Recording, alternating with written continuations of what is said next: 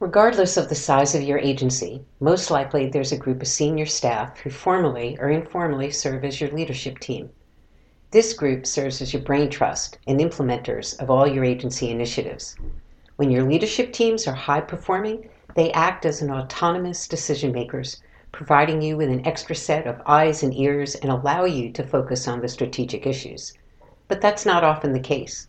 Your team may continually be looking to you for guidance, bogging you down, and there may be conflicts between the members of the team, a dysfunctional form of sibling rivalry. Their skill levels may be all over the map, and it's difficult to set consistent expectations. Their capacity to work as a team has a tremendous influence on your effectiveness. Today, we're going to identify the 5 key steps to get your leadership team to work well together and move your agency forward. You can find the full transcript at relishyourrole.com/18. You're listening to Relish Your Role Podcast, a free resource for women nonprofit EDs created by me, Dr. Nancy Fournier. After many years of running a nonprofit and consulting, I realized effective leadership is directly tied to the health of the ED's various work relationships. And that's why this podcast will focus on how women nonprofit leaders can gain mastery to manage up, down, and across their agencies for maximum impact. It's time to find your authentic voice and lead with confidence. Don't forget to subscribe so you don't miss a thing.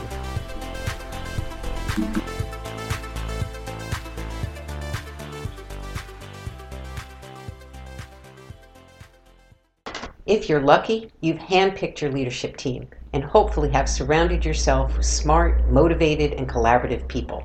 But perhaps you've inherited them from a previous director, and not all of them would have been your pick. But either way, as the executive director, it's your responsibility to work with this group and shape them into your dream team. And here are 5 tips to start the process of creating the leadership team you deserve. First, make sure everyone is aligned with your vision. You have a clear sense of where you want to take your agency, and your leadership team is the engine to get you there. You need to align your team with your vision and involve them in inviting them to contribute their ideas and thoughts of what it would take to move the agency forward. Help promote their ownership and commitment to your vision by soliciting and incorporating their experience and perspective to inform your views. Devote the time for extended discussions to develop a shared understanding of how their work makes a difference and aligns with your vision. Be genuine and open-minded in these discussions. If you want their buy-in, you have to be willing to hear their concerns. Take the time to clarify, and if necessary, find common ground. A wise leader is able to show flexibility and be able to make some concessions in service of the goal of getting all your team members bought into your vision. And then you have to empower your team.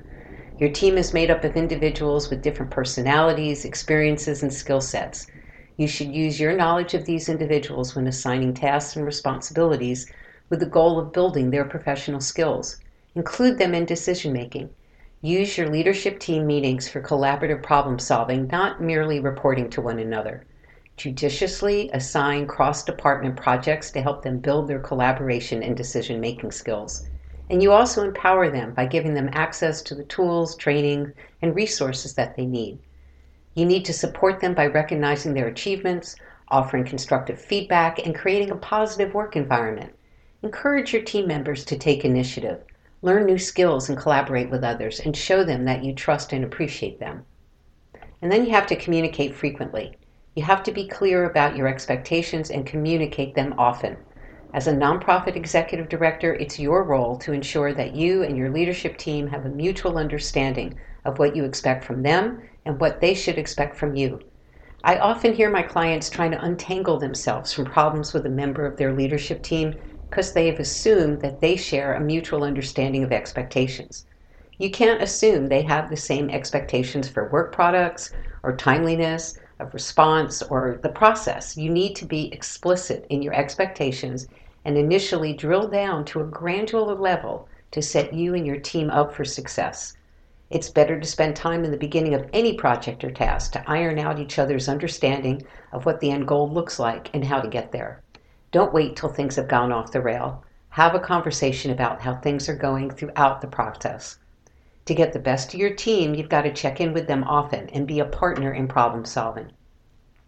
Make yourself available to them individually and as a group. and probe on how things are going. If you're going to create a team of confident leaders, you have to invest the time to listening and incorporating their concerns and ideas. And then you got to acknowledge success. It's really important to take the time and celebrate successes. If you're trying to instill a collaborative approach and your members of your team successfully collaborate on a project, make sure they're publicly recognized for their work. Nonprofit work is hard, and you want to foster loyalty to your agency and your leadership, so you thank people for a job well done. And let them know you see your team members and you appreciate their efforts. But you got to attend, lastly, to the team dynamic. That's a lot of personalities to juggle, and don't turn a blind eye when you see tension between members. Check in with each member about how they're working as a team and use that opportunity to support their own self-awareness about personality conflicts and what can be done to resolve them. You got to resist the tendency to insert yourself into that conflict. If you want to grow leaders, you want to coach them into understanding what's not working well and help them problem solve how to resolve it. Don't let conflict simmer and put the onus on them to create productive work relationships. And similarly, if there's a member who coasts on the work of others or allows themselves to be passive when they should speak up, spend time with them to help them assess their role in the group and troubleshoot with them on how to change it. Attending to your leadership team, making sure they have a shared sense of purpose and are able to work productively together is a key responsibility of an executive director. And these 5 skills will get you one step closer to having the support of a leadership team that you deserve. Thanks for listening today. I know the job you have is hard and appreciate the work you do every day. I help women nonprofit EDs manage their work relationships and lead with their authentic voice. Learn more about me and my services at relishyourrole.com. And if you're getting value from this podcast, please share it with other nonprofit leaders. The more support we receive, the greater our impact. Till next time.